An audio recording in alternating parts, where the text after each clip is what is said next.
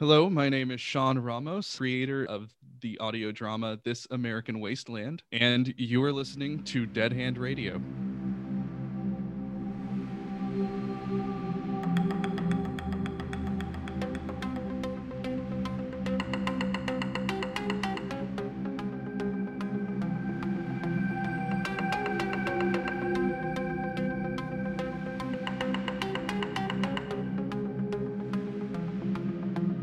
All right. How you doing, Sean? I'm doing well, and yourself? Good. It's a pleasure to meet you, and I appreciate you coming on the podcast. Welcome to Dead Hand Radio. Likewise, thanks for having me. Absolutely. We certainly have some common interests, and I would like to talk about those. Totally. My podcast, Dead Hand Radio. If you don't know too much about it, I'll just give you a quick summary.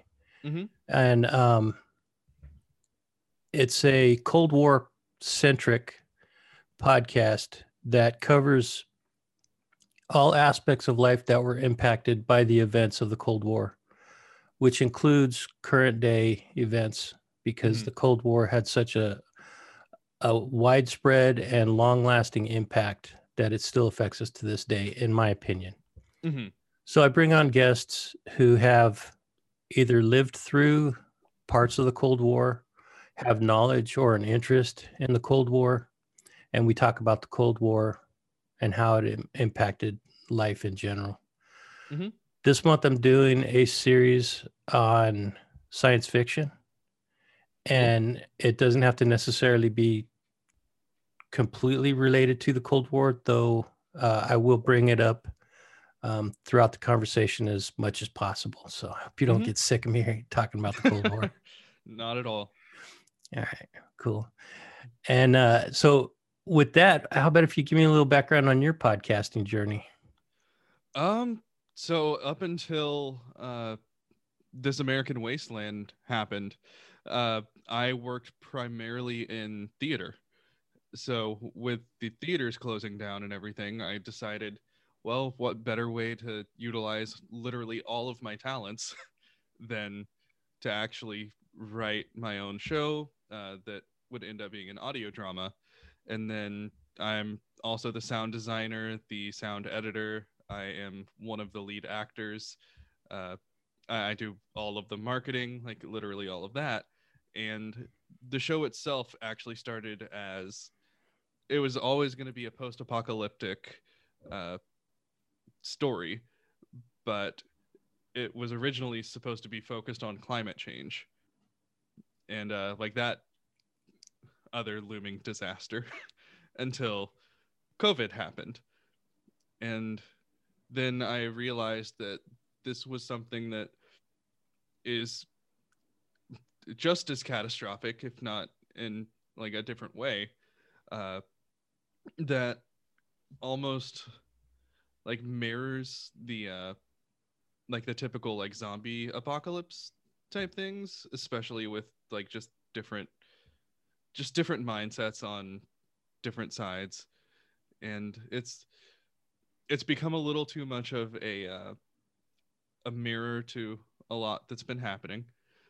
But yeah, it's just a try to be a fresh take on the whole post-apocalyptic story. Yeah, it's more of a more like a the apocalypse is unfolding as we're as we're currently living through an apocalypse, more or less. Mm-hmm. Although this is the most boring apocalypse anyone could have ever imagined. Right. I don't think a science fiction writer would ever write this apocalypse because it's just too boring. But the way you later Asimov. yeah, yeah. But the way you portray it in your audio drama, it's not boring because it's fraught with okay, I'm at a loss for really colorful words, but it is fraught with the tension that you would feel during a conflict, even though the conflict is not directly upon you in this story, but you are commentating on the conflict that's ongoing. And then at certain points, you come in pretty close proximity to potential conflict. And that builds up tension. That's the word I was looking for, the tension. Yes. And yeah, I really like that about it. There were some things. There were some things in it that I was a little bit off put by, and I think this is the reason why a lot of science fiction writers don't do direct commentary on current events or groups of people that actually exist, because you're bound to alienate, at least 50% of your audience by attacking one side or another. Right. I, on the other hand, I'm more objective, and I can listen to it objectively and enjoy it for what it is, a piece of entertainment. But the only thing that I did find a little surprising was that you did directly name certain groups that are currently in existence, and it just seems a little bit unusual to see that, and I think it's a bold move on your part. So hats off to you for that. But at the same time, I'm like, that could be a little bit inflammatory for some people to hear. And now going into this, I'm sure you thought that through. I mean, I'm sure you knew that there's going to be people out there that hear this and are going to be like, this guy's one side or the other, and I can't really abide by listening to somebody bash my side of the argument, so I'm not going to listen to it. What was your thought process going into making a decision to do that? Really, it was just I've always been a big proponent on write what you know, and just being a non-white artist, I have always seen another side that I have always been on that alienated side in a lot of things that I've done and growing up and stuff. So it's just something that's always been present, and something that's always just surrounded any part of like my creative and professional journey. And even as a teenager, like, I dealt with a lot of people that were that pretty much mirrored the type of people that I talk about in the show. And like you did say that I do mention like groups that are present right now. I tried to shy away from doing so like extremely explicitly.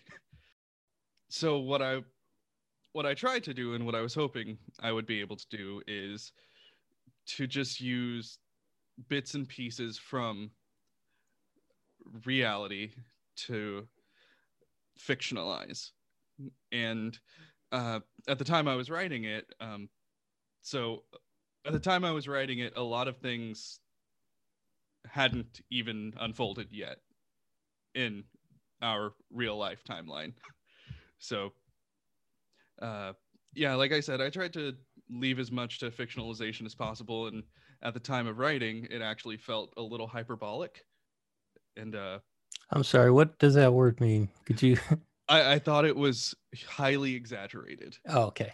So like in my wildest dreams, I didn't think that a lot of what was written in there would ever come close to fruition. So like the entire first season was completed with writing and in around June. So the entire writing process of the first season was from April to June. So interesting. Interesting that that you made that comment, because it seems almost prescient that that you wrote that before events actually unfold, because hopefully it doesn't go to the extreme that your story goes to. Right. But there were things that anybody who listens to it would recognize as headlines from local or national newspapers, or Hmm. if you turn on the television and watch the national news, you're going to see um, little snippets of stuff that was reflected in your story, which is so cool in some ways, and I have to say, I was a little bit critical at the beginning when I said there were some things I didn't like, but I Hmm. have to tell you, I love the audio drama that you created. Thank you. And again, I commend you for taking the bold steps of being overt with your commentary. That is something that you don't often see. Most, like Gene Roddenberry, okay, he attacked social Hmm. issues from such a covert uh, way of dealing with it. He dealt with it, and that's what's great about his Right. writing. He did deal with social issues, um, but he didn't do it in such an overt way that it was off-putting to one side or another. Hmm. Um, and then when you go back and you look at it from an analytical perspective, you're like, wow, that dude was pretty revolutionary in Right. his time. I mean, same thing with like I've been reading a lot of Robert A. Heinlein recently, and just like the stuff that several of his novels are about. Like it's just this is some of the most progressive writing I've actually read. That wasn't just outright progressive. Science fiction is an important genre for more than just bringing cool science or cool technology and distant planets Hmm. and Like if rockets. if people focus more on like the speculative fiction, like Yeah. and that birthed science fiction, then like that in itself is a great umbrella term for it. Uh, Again, like being a non-white male, like I have always read stuff that was, the most popular things that were the most easy to find, and a lot of it was like the big name writers. Like I grew up on like Frank Herbert, Isaac Asimov, like Heinlein, and like Arthur C. Clarke, and just everything like that. But it's been a conscious decision lately to try to like branch out and uh, find out like non-male people of color, like different authors that are out there, because they are, and um, it's just a matter of like trying to diversify as much as possible.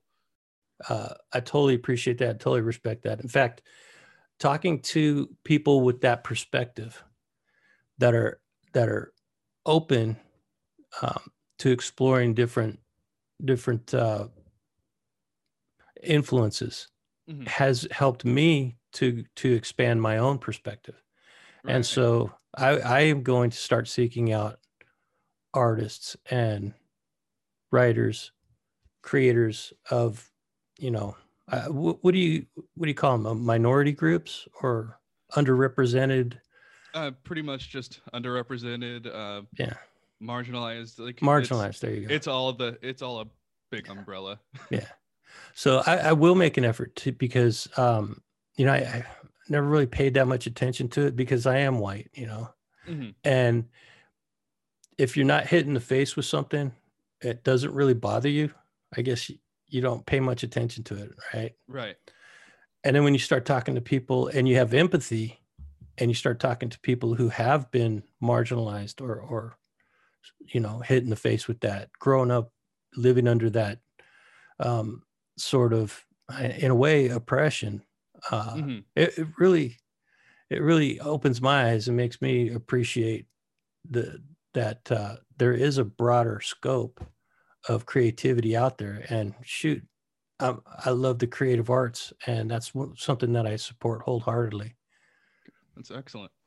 Yeah, like you can only see through your own lens until you seek out another one. Yeah. So. And to be honest with you, that's one of the things that this podcast has really helped me do, is to see things through other people's perspectives. It's Hmm. given me a whole new level of respect for human beings. I am, and people who know me could categorize me as borderline misanthropic. And that's no joke. I'm an Right. introvert. I am very almost a hermit. I don't go out very much. I hate crowds. Hmm. Public speaking used to appall me, and I just didn't like to be around a lot of people. Hmm. Having one-on-one conversations with different people has really made me appreciate people more. And it's really the joy and the true reward that I've gotten from this podcast. Cause I mean, I'm sure you understand this. The job don't pay much. Right. So you got to find the rewards in other ways. And for Hmm. me, the reward has been meeting new people and hearing different perspectives on things. No, totally. Uh, Now, let's talk a little bit more about this American Wasteland, because Hmm. that is really what attracted me to you. Uh, and the fact that it was an audio drama, which Hmm. is really all I listen to now. I only listen to audio books, podcasts, and audio dramas. Right. I watch some TV, but I hardly ever read anymore because I just can't stay focused long enough to finish a chapter, let alone a whole book. Right. At least with audiobooks, you can like take care of errands or something too. Yeah, as well as audio drama, which your podcast I was listening to while I would do my daily walks, my morning walks. Hmm. And it's it's pretty neat. I've always wanted to do an audio drama kind of similar to that, where you're talking to kind of the ether. You're just Hmm. leaving a record of your experience, and as you're walking through a wasteland where you may or may not encounter some kind of uh, like horrific event and Hmm. have to fight for your life to survive. Uh, that's always been appealing to me, and you've captured that, man. You've managed to do that. Thank So you. you write the show, you produce the show, star in the show, edit the show. I mean, is there anything you don't do? I also wrote and recorded the like the credits music at the end as well. Wow. Wow. Uh, so one thing that like our Patreon the patrons get for the highest tier that we have, there's also accompanying original music that is eventually going to end up as a concept album that will accompany like the entire show itself. So, and again, all written, performed, recorded, and everything by me. But the cool thing is, it's actually from the perspective of the characters in the show. And like one of the that's like one of the most fun like parts that like doesn't really get to be heard by that many people, or at least not yet. Uh, but yeah, my background's also like I've been a musician for the last 27 or so years. Uh, like I'm a multi instrumentalist. I play like 10, 11 instruments. Uh, I've been a music director. I'm a composer, singer, songwriter, arranger. Uh, so there's just a this show has given me a lot of opportunities to just touch on a lot of different aspects of my like creative ability, which is really fun and it's really cool. Yeah, that's incredible that you have so many talents that are useful for this endeavor. Um, you so I am a little bit jealous because I can't even play a guitar. I've got a beautiful guitar right out there in my living room, and I pick it Uh-huh. up once in a while and I strum it, but I can't play it. I can't play songs or anything on it because I just don't put in the time to learn. Hmm. But for somebody to play multiple instruments, be able to compose your own music, uh, yeah, again, that's something that I've always wished I could do. I just never really put the time into doing it. What is it that how do you think you were able to pick up and master so many different skills? um well, especially musically, I grew up in an extremely musical family. My dad is a trumpet player, my mom played flute, her mother was a singer and played guitar and accordion. My dad's dad was a drummer. Both of my mom's brothers are professional drummers. uh, and like my sister is a vocalist as well, so I was just surrounded by talented people. And uh, like I hate saying this, but like I don't remember a time where I wasn't at least okay on an instrument. Like there's still instruments I struggle with, of course. Like I know that I'm extremely limited on guitar, but I can play it well enough that like I was a band leader for about 10 years, and like I've toured the country as a musician. Uh, like I've toured as a drummer, I've toured as a singer songwriter. Uh, like and like I said, I've picked up enough piano that I was able to be a music director for like major like musical theater shows. Uh, and so really, I just when I was a kid, my mindset was I want to play this instrument. I guess I should figure out how. So anytime there was an instrument that I could get my hands on, I just really set my mind to it and taught myself. Uh, the only instrument that I had any formal training on was the trumpet uh, and French horn, which I played in middle school and high school. And really, all that did was teach me how to read music. Because again, like there wasn't a time that I didn't feel like I was somewhat natural at it. That's And amazing. Well, I mean, thank you to your parents for, building an atmosphere where you were uh, inspired to learn instruments and had the ability to learn instruments, right? Um, yeah, that's awesome, man. That's cool backstory right there. an expensive hobby.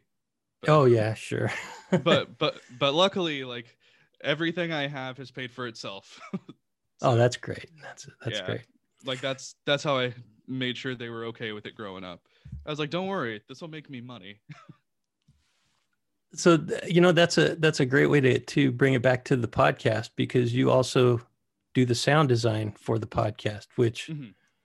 Anybody who doesn't really know what that is, that's all the sound effects that you hear throughout the story. Mm-hmm. So there's scenes where you have footsteps and you can hear people yelling off in the distance and stuff. Mm-hmm. Can you explain the process of creating that kind of sound, or those kind of like sound effects, I guess you would call it? Sure. So you have the boring part, which is the back end of everything.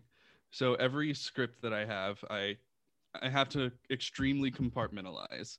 So I start off as the writer, get everything done that way, switch mindsets, and I usually don't come to the sound part until like several weeks later. So like I said, all the scripts were written beforehand, and then I spent like an entire week going through all of the scripts, marking it up as sound designer, and making my notes the same way that I would for a play or a musical.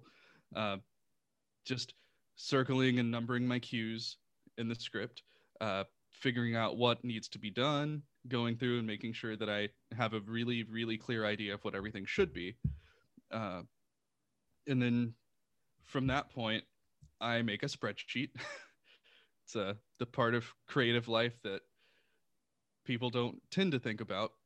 Just if I didn't keep everything organized, the show would be a huge mess.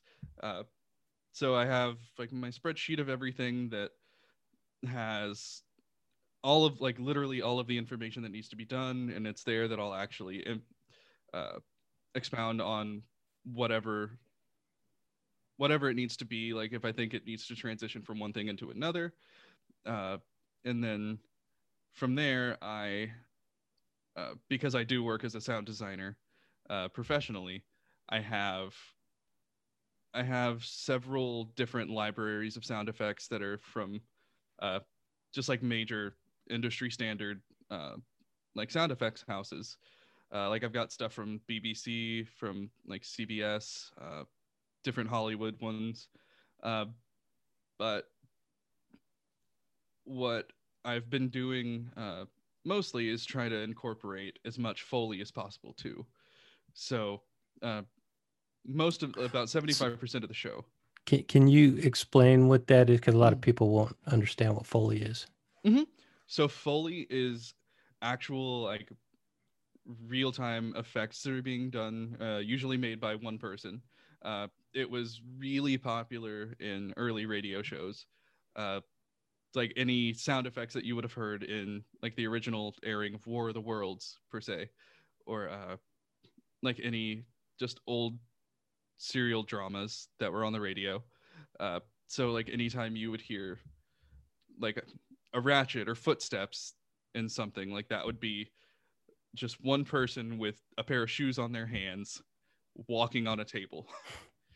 uh Stuff like that. They had like miniature like door like doors that were made and stuff, and it was just a basically it was localized to a table.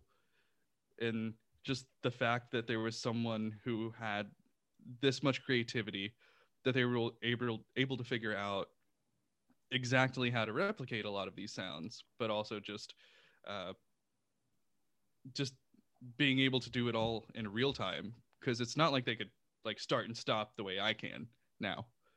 It's like I can take as much time as I need to build stuff within the 2 week window. Yeah, they were doing it in real time back in those days. What you're talking about, because that radio was aired live, so you had Mm-hmm. these people making those sound effects in real time, as you were saying. Mm-hmm. Um, yeah, it's an entire discipline in itself, and requires, in some cases, I mean, if you're talking about a big Hollywood budget type film, blockbuster movie, you have Mm-hmm. a whole team of people creating sound effects and Foley and Oh yeah.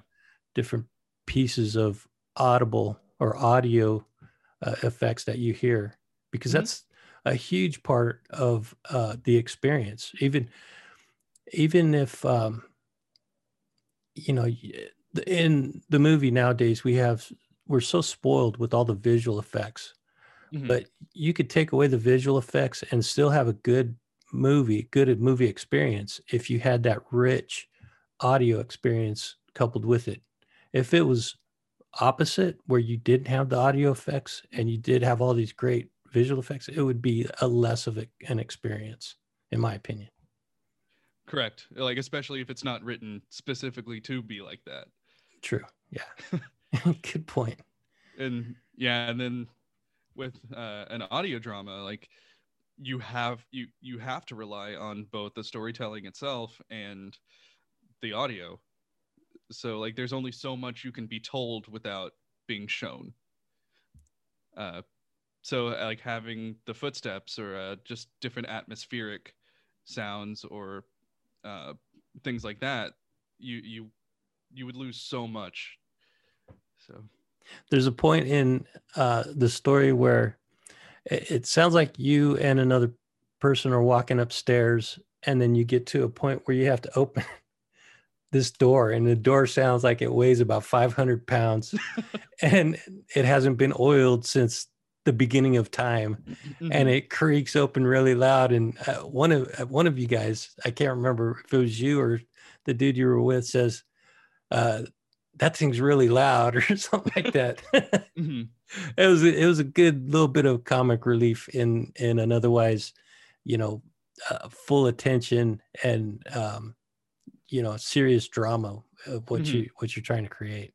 So Right. I just thought that part it really stood out for me audibly. Yeah, it was the you should probably oil that. Is that what it was? Is that what the Yeah. line was? Yeah. And it's like, man, you're totally giving away your position. Yep. If anybody's trying to hear to find out where you're at. Do you now you say you're trying to create some of that on your own? Mm-hmm. You're trying to capture the effects yourself and do some of that audio editing or that audio effects on yourself. Is that what you said? Mm-hmm. Yes. So it's gotten to a point where it's uh, about 60% of the sounds are actually from like sound libraries and stuff, and the remaining 40 has been like me actually doing Foley myself, because just with the amount of effects that I have to choose from, sometimes it ends up taking way longer than it would if I just did it myself. That's true. So Yeah, that's a very good point. For me, I use very minimal. Um, I don't use any audio effects. I use some music in the Mhm. intro and in the outro. By the way, is that the correct term to use? Yeah. Hmm. Okay, outro. Oh yeah. I was never sure if that was correct or not, but it just seemed like it fit. Right. Like it's the obvious choice, but it's correct. Okay, cool. Um, then I'm not a complete idiot. Thank God. uh, Now, when it comes to the sound-fi, I know we're not really talking about sci-fi as much as we're talking about podcasting, Hmm. but when it comes to um, sound design, can you name some of the people that are in the industry that have had an influence on you, or is that something that you have just completely started to do on your own? I mean, it's mostly something I've started to do on my own. I kind of fell into it also.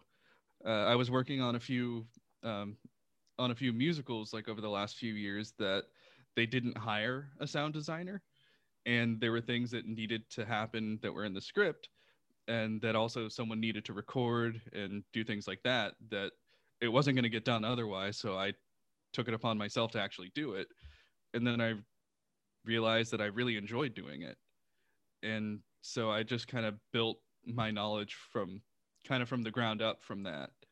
Uh, and also, like I've had a background as a sound engineer and stuff, so like I already had that knowledge, and just from having basic home studio setups. Uh, so just kept building on top of that, building on top of that, and then in 2018 was actually when I got my first like full-fledged sound design gig, and that's what really like tested my knowledge, tested my abilities, and it's just been building from there.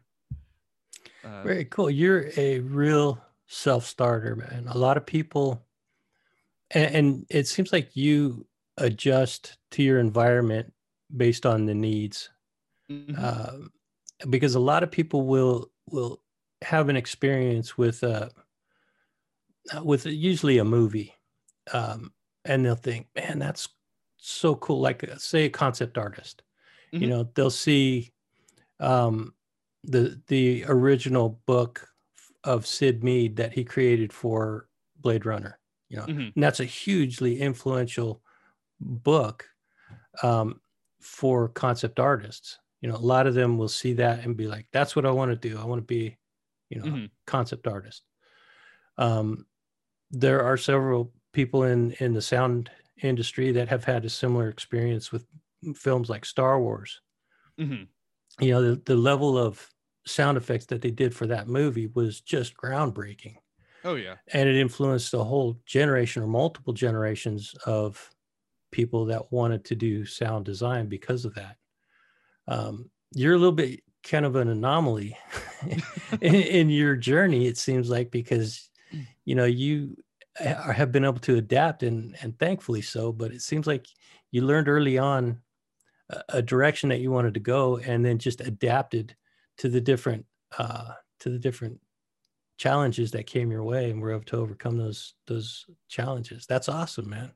Thanks. Yeah, there was even a long time where I was focused more on film work, and again, it wasn't the audio aspect; it was actual like visuals and stuff. And then I found out that I didn't really like camera operating, and it's hard to get any experience doing literally anything else in the film industry, uh, unless you have like some kind of degree or something like that, which I don't. So like I said, everything that I've done, I've had to do because I've either produced it myself, or I just don't know how to say that I can't do something. Uh, so if I feel even remotely that I could accomplish something, then I'll try it. Yeah, that's awesome. It really it really inspires me to hear you say that, because I think you're the kind of a person that younger uh, younger people who are not sure what direction they want to go could look up to and follow as a person who provides that inspiration for them. Mhm. Be a self-starter, be a person that doesn't understand that there, that there may be limitations or boundaries set in front of you. Instead, you don't see those limitations and boundaries. You see a challenge to overcome and to find a way to, get past that and Mhm. get the job done. Um, that is one of the most inspiring stories that I've heard. Oh, thank you. That's no joke, man. I mean, you and I don't even know each other, and I've only heard one thing that you've produced, and that's your audio drama. But just in talking to you and hearing your story, that's an inspiring story to me. Thank you. Um, yeah, you got to get big, dude, so that you can expand your reach and get that story to more people. That's all I can say. Yeah, like we had a write up in, so I'm originally from Houston, Texas. Uh so I lived in Houston until Oh, uh that's you mentioned that in the story too. yeah, like there's different, like I said, there's different aspects pulled from reality. So Joseph, the character, is, it's about 75% of my real life. Uh like Joseph in the show is like he's a few years younger than I am. Uh and also like I envision him with a full head of hair, which again, definitely not pulled from reality there. Uh but like he was a musician, like he toured around, like a lot of the things he knows how to do because of being a musician and uh, just being like that sort of a creative. He's able to actually keep this record. He's, I think Joseph's a little bit more introverted than I would consider myself, until he gets uncomfortable and then just kind of starts rambling and just trying to, he makes a lot of like pop culture references, which also I have done a lot in my in my real life. It's like if you could read one of the, like actually read one of the scripts, you would see so many just ridiculous nerdy references just thrown everywhere. Uh, like in episode 3, the uh, there's one scene called like called like the Fellowship Begins and like things like that, and it's like there's Tolkien references, there's Ghostbusters references, there's uh, Star Wars references. Like episode 6 is called A New Hope, uh, and so I'm originally from Houston, and the big paper in Houston is the Houston Chronicle, and I, like I said, I'm not. I just casually mention things to people just to throw it out there sometimes. And on social media, I actually follow one of the writers for the paper. Um, and like they used to write for one of the smaller papers, which is how I knew who they were. That they wrote about my band a lot back when I lived there. So I just commented on a Doctor Who post that they had put. No, it wasn't Doctor Who. It was Welcome to Night Vale, which is another podcast. It's uh, been around since Okay. 2012. So Yeah, I've heard of it. I have heard of it now that you mention it. yeah, it's Joseph Fink, fantastic show. But I just commented something on there. They said that they used to love Night Vale a lot more before it felt like it was real life. uh, and so I was like, if you think that's bad, like you should listen to my show. And they actually said that they would listen to it, and uh, got about first episode in and said that they would pitch it for their next story. So I was like, well, that worked out pretty well, and didn't expect anything from it really. And then about a week and a half later, um, actually, like they called me for an interview uh, to actually like write a, a piece in the paper. And the day that it came out, uh, before that, we were seeing about anywhere from 4 to 7 like downloads a day. which I thought was great because it's like there wasn't a day that it was zero. Uh, and then after like the day it came out, uh, within the hour, we had roughly about 1,300 uh, downloads that day alone. And like we saw that those kind of numbers for at least a week. Uh, and then from there, uh, on a typical day, we're still seeing around between like 25 to like 60 uh, a day. And then on like the release days, around like 2 to 300. So it's just like amazing how much one article could do. And since then, I've been trying to like reach out to as many publications as possible. And I'm going to start again going between season 1 and season 2 to try to like drum up uh, that publicity, just because it's hard to reach out to people when you're in the middle of a show. They don't know like what direction it's really going in, and if it's even going to be completed.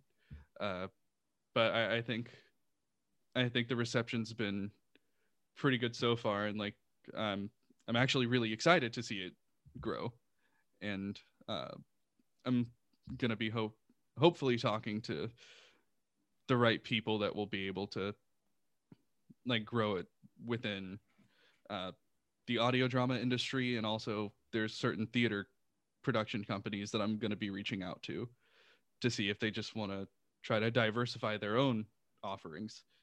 And just there's only so much I can do as one person, because like within my production team it's me. So there's no way for me to network to myself.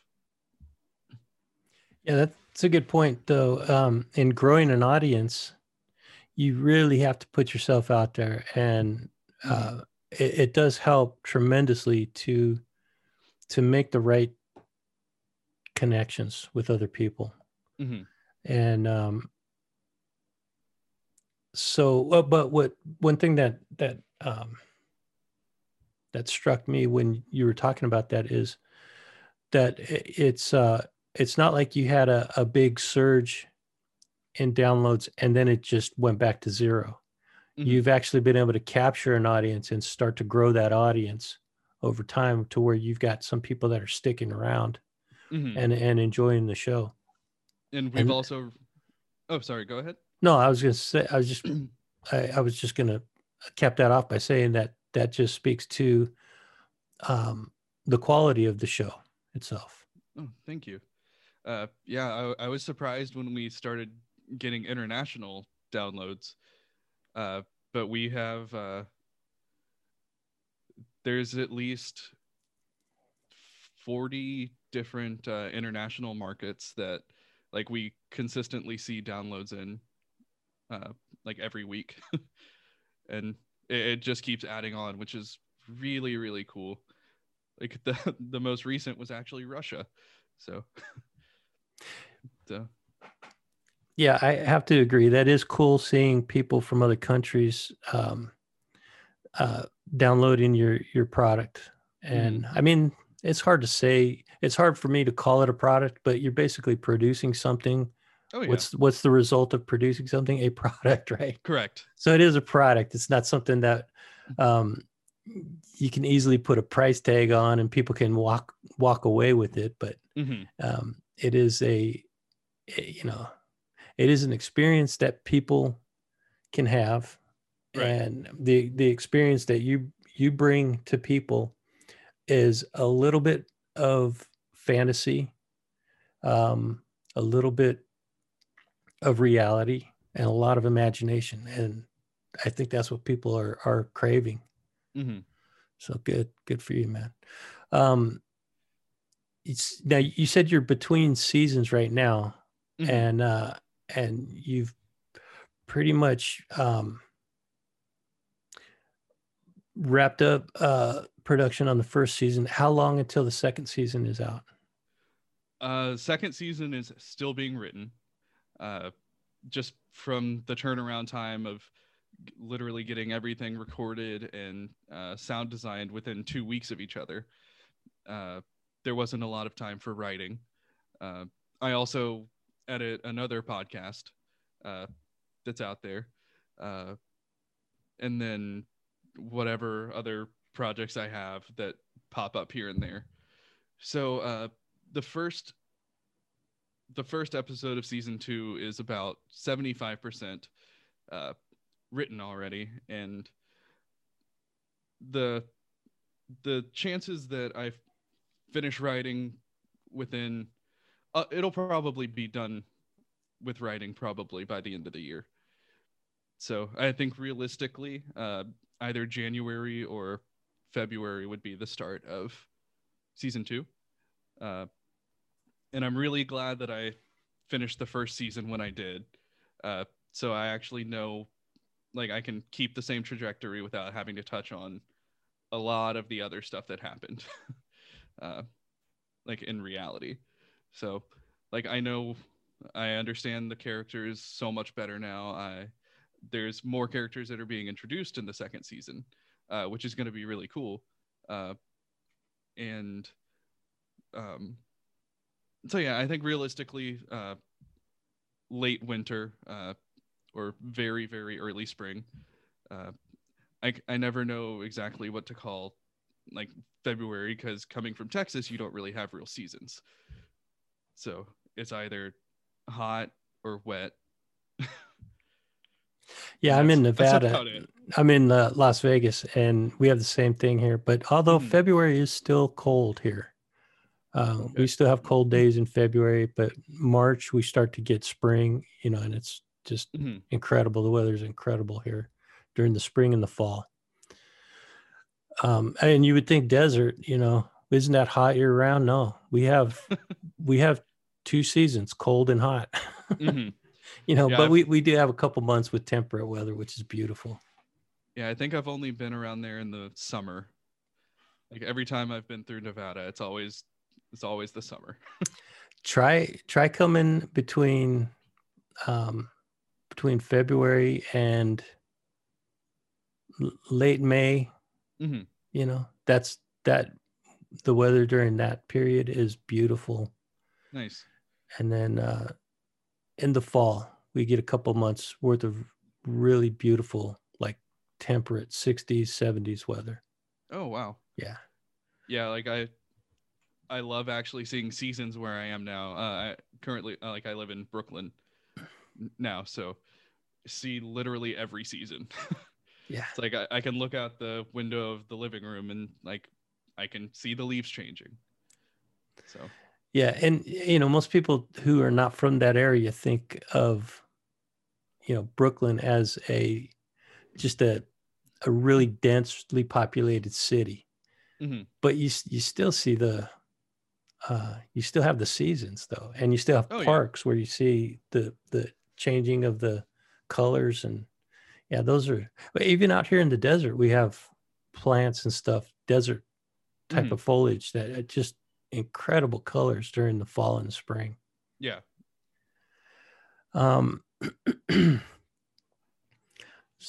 So do you have an ultimate path where This American Wasteland is going to end up? Like 3-4 seasons from now, is it going to like come to a completion, or is it something that you haven't even thought that far ahead? I definitely feel like it is going to come to like an actual end. I haven't decided exactly how to get there yet, though. Like I know the story that I want to tell up to that point for the most part, but it's still something I've been kind of internally grappling with a little bit. So I think probably around 3-4 seasons is about as long as I think that's a good point to where it doesn't outstay its welcome. I think that is true with a lot of serial productions, and I'm not just talking about audio productions, but even TV series. You get 3 or 4 seasons into them, and they're very well thought out, very well planned, and that roadmap through the end of season 4 is usually pretty well established. Mm-hmm. But then once they start getting to the end of season 3 and the beginning of season 4, and they're like, man, we have such a huge fan base, and the fan base is really screaming for more. We got to develop a season 5, and that's where you start to see the quality dip off, in a lot of cases, because Right. they hadn't planned beyond that scope of the 3 or 4 seasons. Right. Like the show Supernatural. Like they just wrapped up their 15th season. Wow. And like they finally ended the show, but everyone that was a part of it was like, yeah, I'll keep doing this show as long as they want us to. And it did kind of dip in quality after the 6th season, but like the first 5 were incredibly strong. Like they had a very like concise story they were telling, and it was all very compelling. And just a lot of shows like that, and then like even take MASH for instance. That show, it was a show about a conflict that lasted longer than the conflict itself. Yes. So yeah, didn't the series last like 10 years? 11 years? And 11 years. yeah, and the Korean War only lasted 3 years. Yep. That's a good example. How did they stretch out a 3-year conflict into a 10-year series? But it was a brilliant series. I mean, it was full of comedy, full of social commentary, like we were talking about, but so subtle. And in some ways, it was a little bit overt, but it was not. The later seasons, definitely. Yeah. When Alan Alda started doing a lot more of the writing. Oh, that makes sense. Yeah, that does make sense. Because he's always been pretty outspoken. And but yeah, I love that series. The MASH series is one of the staples of my growing up. Now, you've made reference to how much time you've been like studying music and different things. You don't look like you would be anywhere older than 30. Am I wrong about that? I'm 34. Oh, okay. Yeah. Yeah, you look fairly young, which is cool, I mean, but the experience that you've had for what you do just seems to have started when you were just barely walking, I guess. I started playing drums when I was 8. Oh, cool. Then basically everything grew from there.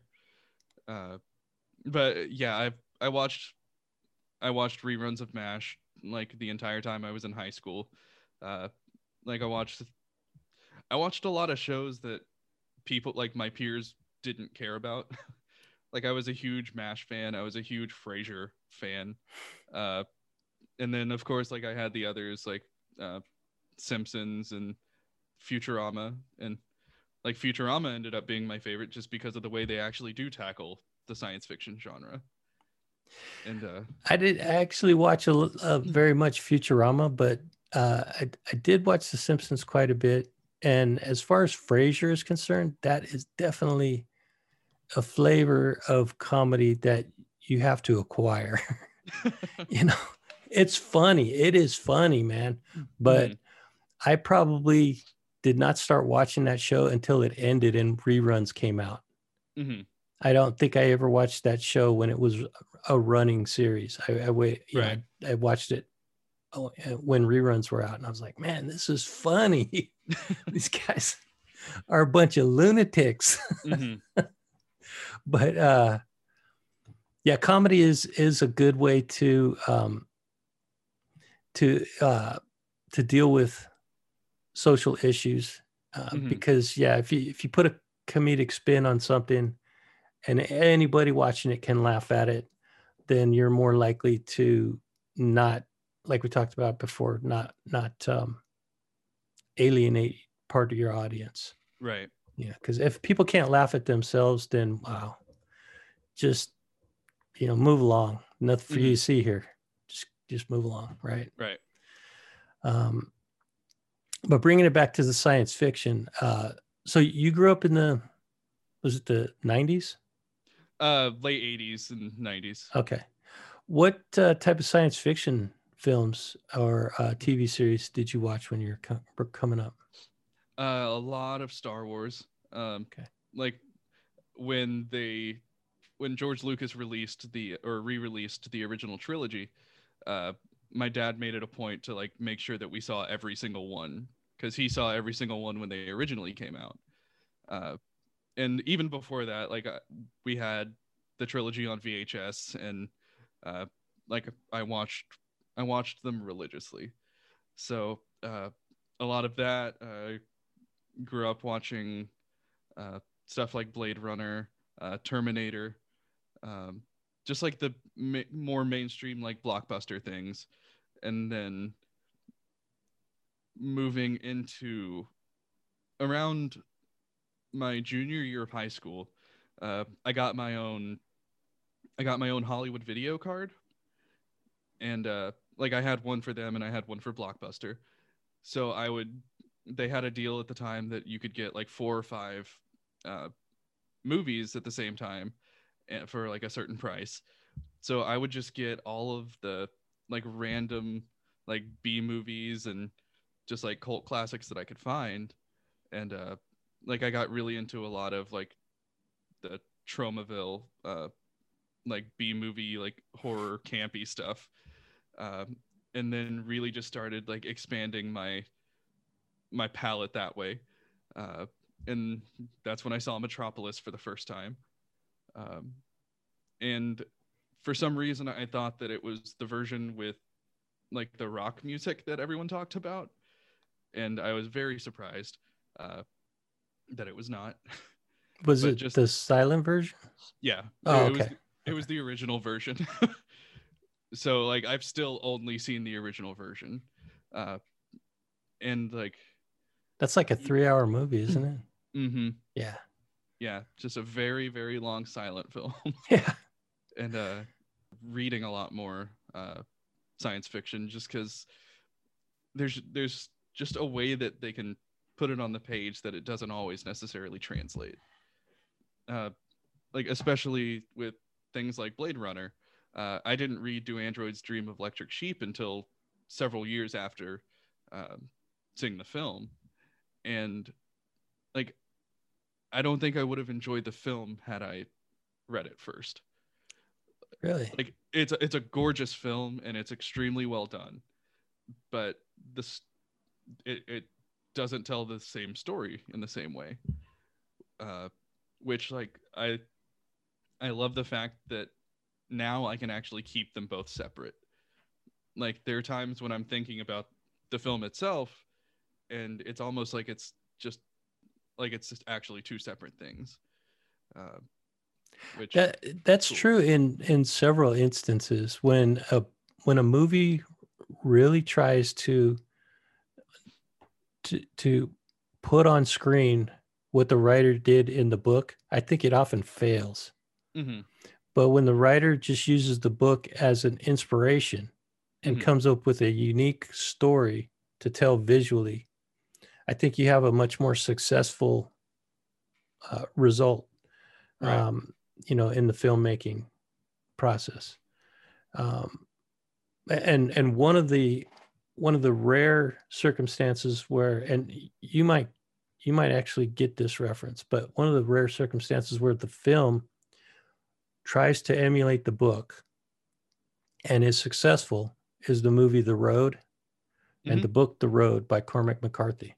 I was just about to say, like, the Cormac McCarthy adaptations are pretty well done. Yes. I was thinking No Country for Old Men, but right. Also, okay. I didn't read that book. I did read The Road, but they're all very dense and bleak.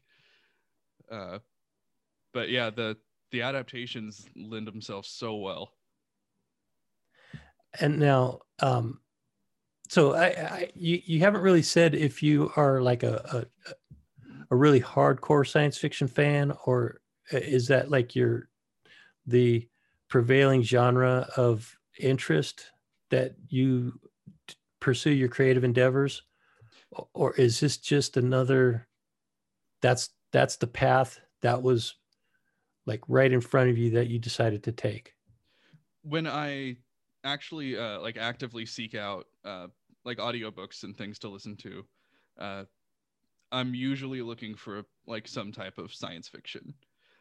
Lately, it's been a combination of science fiction and philosophy, uh, because the two go hand in hand so well. And science fiction is how I learned I love philosophy, uh, because like the entire um, like the robot trilogy uh, that Asimov um, had put out, like the the deeper you get into like the three laws and everything, it's just uh, there was just a lot more philosophical thinking than I ever thought when I first started reading it, and it just kind of opened up my viewpoint a lot more. And then when I read Stranger in a Strange Land for the first time, uh, that's how I discovered I loved Robert A. Heinlein. uh, and then like since reading that, I must have read at least 10, 10 more of his novels in the last couple years. Uh, so So it's you're a fairly avid reader, it sounds like. I try to be. uh, yeah, I've got a reading challenge every year on my Goodreads app that like I try to read at least 60 books a year. Whoa. So Okay. I'm currently behind schedule, but Yeah. Well, producing an audio drama and then trying to make a living on the side, that's going to consume quite a bit of your time, especially when you're wearing all the hats yourself. mhm. Writer, actor, editor, sound design. I mean, it's a huge endeavor that you've undertaken, and a lot of people have a team. I mean, yeah, you have Mhm. other actors that portray different characters. Right. You're doing it all yourself. That's awesome, man. Thanks. Yeah, good for It's a you. lot. Plus, you're doing the marketing on your own, and that's Yeah. another very important part of it. But that requires time in itself to be able to get exposure for the work. I think that's probably the most exhausting part. So like if I could outsource anything, it would be that. So All it would take, it's kind of a joke, but if you could get 1 minute on the Joe Rogan podcast, I think it would be all right. done and said. That podcast is one of the most influential, um, I guess, platforms that Mhm. that is out there right now. Right. Dude just has millions of listeners, and if you look at YouTube, you could see the number of views that he has on each episode, and it's in the millions for Mhm. each episode. Oh yeah. You get that kind of exposure, then big doors are going to start to open for you. Right. Hopefully, between now and when that happens, you'll be able to make some other big steps, Yeah. to move you in that direction. I don't know Joe Rogan, or I'd pitch it to. Pitch him the idea. You got to bring this guy on, man. He's not only creative; he's got a cool backstory that is inspirational and could um, could benefit generations of kids that want to pursue the creative arts. Now, what do you see as far as okay, being a lover of science fiction and a creator within Mhm. the science fiction genre? That's got to be a cool thing to be able to say to people, when they ask you what you do and what are your interests, to be able to say that I create an audio drama, a science fiction audio drama, um, with in the back of your head, knowing that you've been a fan of the genre for your whole life, more or less. But am I correct in that? Oh yeah. Yeah. Like the like I always wanted to just create something that I would enjoy. because like that's one of the truest tests of like creative ability. It's like, would other people like this? Sure, that's important, but like one of the most exciting parts of being like someone who makes something for a creative outlet is like, how do you personally feel about this? Like if it's a product that I'm proud of, a product that I enjoy, a product that I love, then it's like that comes through in the entire process. Like it comes through in the writing, it comes through in the sound design. Like if the process felt like it was remotely grueling, then like I don't think it would have been anywhere near the point of any success that it is. Uh, so the fact that I can approach it even as like a fan, uh, then I feel like it. I hope that it comes through at least. And yeah, it's really cool that, especially right now during uh, like the time of everyone having to do things remotely, and a lot of the or most of the creative industries shut down still. The fact that I can, when someone asks like, "Hey, what do you do?" I can actually say this. It's like, well, I'm the writer and creator of uh, a serial audio drama, and it's it always feels really good to be able to say that. And like doing this one, uh, immediately after I started writing it, I just was overflowing with ideas for other ones.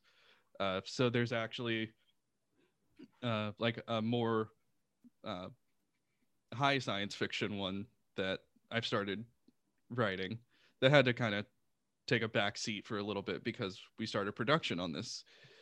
Um, there's a western that I've written that I've been trying to figure out where it fits, um, and then like a kind of a noir drama as well that kind of weaseled its way into being science fiction.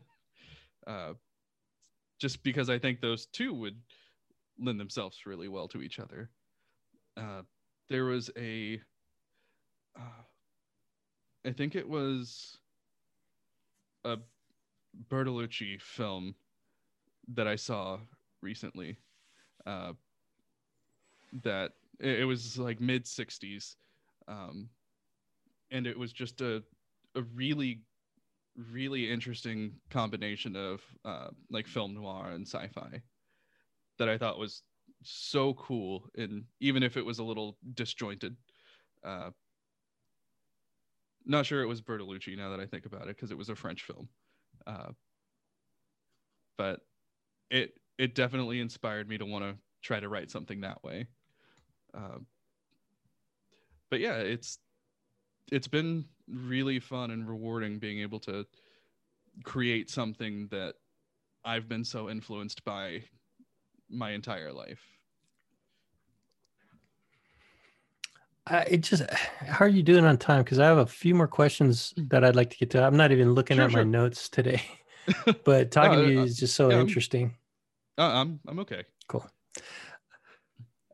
So, how important do you think pursuing creative endeavors is to mental health, especially in the times that we live in today? Um, I think more important than ever, really. Uh, there was a long time that you mentioned this a little while ago, trying to like work like a full-time job and do like creative endeavors at the same time. That's a lot. It's a lot on someone's plate. Uh, so, for instance, up until 2015, I was trying to basically be a full-time musician while also having a full-time job at like in the legal field. So like I worked in the legal field for a long time, and uh, as like a legal assistant, file clerk, stuff like that, and even branched into like project management for other things. So I was trying to do that and basically completely separate my life 50-50, and just burning the candle on both ends for so long. And yeah, there's not a lot of time for rest or even sleep for that matter. So like if I'm playing a gig until 2 in the morning and then having to wake up and go to work at 8, uh, it takes its toll eventually. And so like I know from doing that that I, as a creative, I was miserable if I didn't have the chance to create. And uh, so like a very long story short, I was coming back from a gig, hadn't had enough sleep, fell asleep while I was driving, and drove off a bridge into a creek. Uh, and like I broke 5 ribs, fractured my sternum, like car was totaled, and like that's what eventually pushed me into being a full-time artist. Uh, because like doctor said I couldn't go back to work for a while. Uh, so I just started writing more music at the time. And so from 2015 to that point, like that's when uh, I've essentially been self-employed since then, as a creative in some capacity. So either a musician, a music director, a writer, actor, uh, anything like that. So especially coming from that point now, if I didn't have a creative outlet at the moment, then I would literally just be sitting on my couch watching Seinfeld. And as great as that can be sometimes, uh, like I know personally the toll that it's taken on just my mental health, uh, without like having to separate my time and like my brain with, work or just something that I don't really care about, and while still trying to maintain like some positivity and some form of happiness from creating. So sorry, go ahead. No, well, I was just going to interject that humans are not drones. Humans are Correct. a creative being, and putting them into a situation where all they do is mundane tasks is not healthy for them, not healthy mentally, and in a lot of cases, not healthy physically. Mm-hmm. Um, so in some ways, as horrible as the situation is, living under the stress and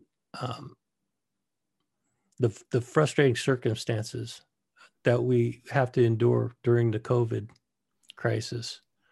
Um, I, I really think this is my personal opinion. I Mm-hmm. normally ask people what their opinion is, but in this case, I'm going to give my Right. opinion. Um, I think we are on the verge of a huge boom in the creative arts, Oh yeah. just because there's so much there's so many people looking for an outlet, and the only outlet that they have when you don't have a job, or you're faced with just nothing to do, Mm-hmm. the only outlet you have is to do something creative. Right. So, and I think that we're way past due for a renaissance in the Mm-hmm. creative arts, and I think we're going to see something extraordinary once we come out the other side of this COVID thing. Oh yeah. That's just my personal opinion. I hope it's true. I literally don't see this being the end of the world. Some people do, man. Some people think Right. that like this is the end days. But me personally, it's a challenging time for everybody. Mm-hmm. But I think it's also the um, the seed of a new era, Right. and uh, sounds kind of cliche, but a new dawn. Hey, cliches are cliches for a reason. That's true because they fit. They Mm-hmm. fit.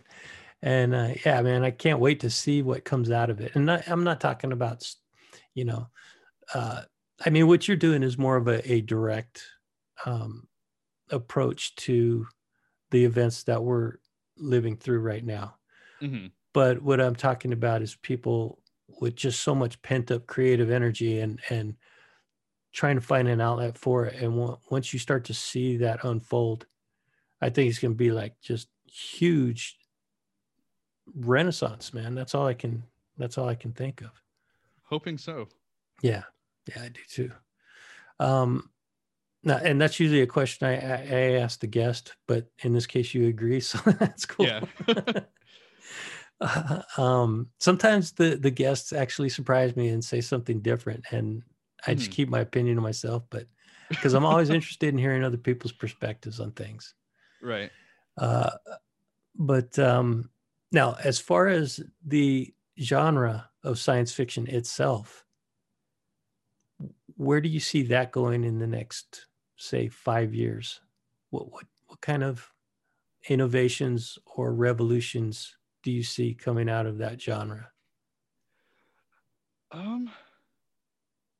You can decline to answer if you don't have an answer. I mean, I actually haven't thought too much about it. Okay, that's cool. Just because I do consume so much like older science fiction that like it's already covered so much ground. But a lot of the newer stuff I've been reading, it's a lot more tied into just, it's kind of like alternate history. And just I've been seeing a huge surge in like steampunk and like cyberpunk type stuff. Cyberpunk is super cool, by the way. Oh yeah, I like cyberpunk.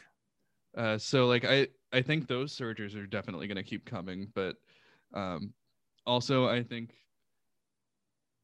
another renaissance of like more space exploration sci-fi would probably be coming pretty quick, because like a lot of it was because they thought the world was going to like end in nuclear holocaust, so we were going to have to evacuate Earth. So good tie-in with the Cold War, by the way. Exactly. Thank you for doing that. So I mean, with other climate crises, like that possibility always is still looming. Like it may not be the reason we all thought, but I think also to take it back to Roddenberry, like a new frontier, you know, and just I think I would see a lot more of that kind of come back and almost come full circle from where everything started. Yeah, that's a for not thinking about it very much, that's a pretty insightful answer. And it is something that I enjoy doing. I enjoy speculating on things, especially future things, how things are going to unfold in the future. You know, what do things look like? Mm-hmm.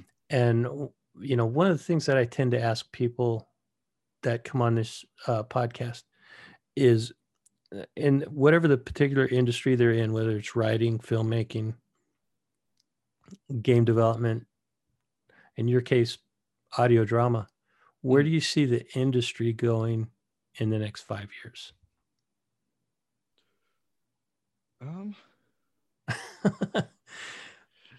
Okay, you can take a minute to think about that. There's no wrong answer. I think the surge in basically like streaming possibilities is gonna just kind of blow up, especially with like there's even been so recently I saw that there was an audio drama that like that was where they thought it was going to go, that where they thought it was going to end up, and their audio drama actually got picked up to be adapted by Netflix. So I think what would be excellent to see is just different like crossovers in platforms, but the fact that we can't, or in most places we can't like go to a movie theater, we can't do things like that, then people being able to consume entertainment in their own homes is more prevalent and crucial than ever. So I think the ability to create, to put things out in the world that way is gonna be like one of the biggest needs and the biggest changes. Like I think the time of not the time of, but I think the like multi-billion-dollar industries for like filmmaking and things, like I think those are gonna kind of fall off a little bit, uh, just because you have people like, so Michael Bay is coming out with a pandemic movie uh, that is like a direct like about COVID-19, and he's never been great at reading the room. And like it feels incredibly tone deaf, which, coming from me who wrote a show like roughly about the same thing, uh like I understand that, which is why I tried to fictionalize as much as I could and not necessarily say it's the same thing.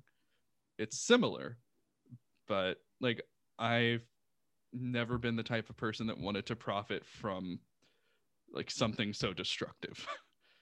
uh so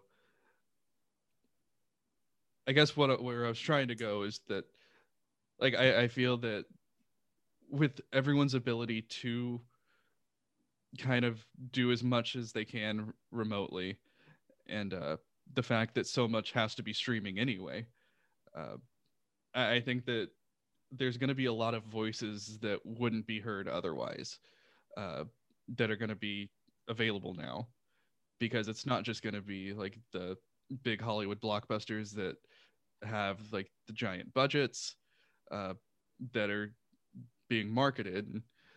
The fact that we currently can't really find anything other than word of mouth and just kind of grassroots approaches, that so many more creatives and so many new stories and just exciting stories are going to be available to everyone. Yeah, it's exciting times for creatives for sure, because you have a platform that allows you to put content out to anybody in the world with an internet connection.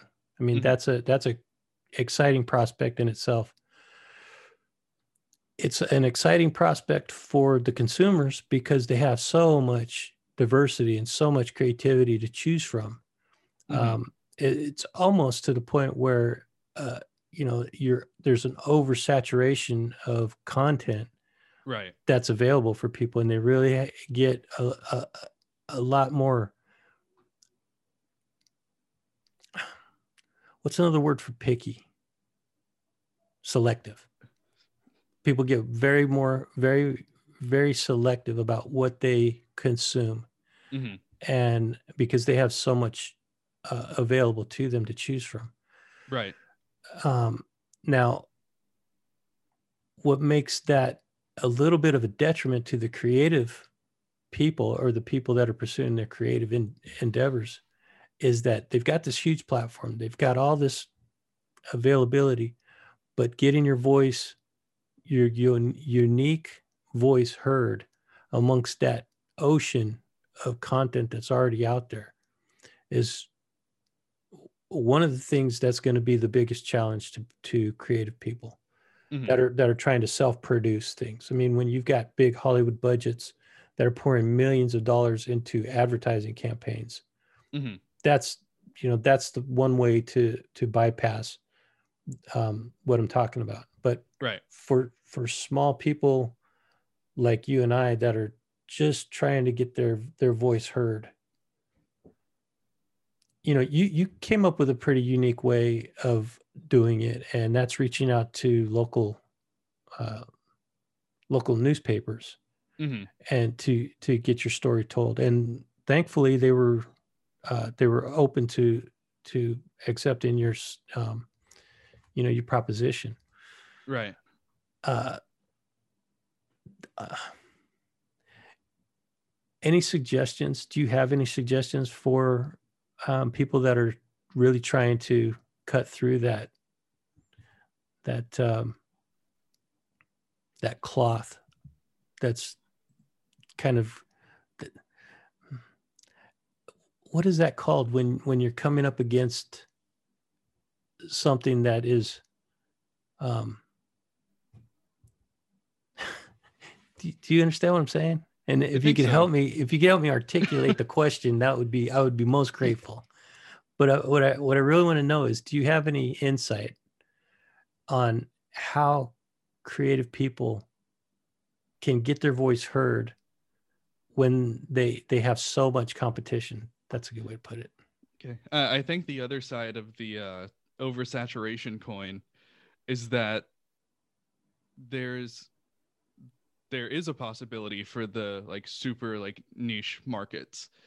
Uh, like like someone if someone wants to find something uh, that they're interested in, so like your show for instance, if someone is really interested uh, in the Cold War and just the things surrounding it and that it was surrounded by, uh, like a Google search would be uh, like it's that easy now. uh, with the fact that there's so many people who may not have tried to put something creative out there before this. Uh, so like I think it is incredibly difficult because there is so many people out there all struggling for someone's attention or all competing for someone's attention. But it's for a consumer, it's like it's a field day basically because like anything we could want, there's a really good chance that it's probably out there. And if it's not, then we have platforms like Twitter that all it takes is under 200 characters to say like why isn't there a show about this. Eventually it it might get made. It's like there was a moment in This American Wasteland where one of the characters says like even with no like social media, no technology, like the world is as small as ever. Like it's like the fact that it still takes human connection to find a lot of things. Uh, like there's still that possibility out there. So I think the the biggest help that any of us creatives is going to have is just talking to people and making sure that people know that we exist. So That's like a great note to end this conversation on, because it's also a positive message that, you know, you people have differences of opinions, but you find common ground and you can get along with anybody. You know, you just have to find a place of common interest to share, and you will really find out how important and valuable that other person is. mm-hmm. And you could disagree with them all you want on other ideas, on other issues, but to completely reject the person as a whole because they differ from you, an opinion, or in if you exclude people from your circle because they're a different color or have a different opinion or a different religion, you are missing so much. uh, you know, you're really limiting your experience as a human being. And um, just talk to people, you know. Mm-hmm. And I really enjoyed talking to you, Sean. I appreciate you coming on this podcast. Likewise, thank you. And I wish you the much success in your endeavors, man. I appreciate that. Yeah, we were done. I wanted to have an opportunity to tell you again how much I appreciate you coming on the podcast. No, totally. Thank you so much. No, and it's been interesting talking with you. And um, when you do get ready to launch the next season, if you'd like to come back on and talk about um, you know, uh, talk about some other things, just as kind of a way to help get the word out there that the new episodes are coming. Oh, for sure. I'd love to have you back on, man. You're an interesting dude. Thanks. I appreciate that. All right, then, my man. Thank you again, and best of success to you in your endeavors. Thanks. Likewise. Thanks. I'll talk to you soon.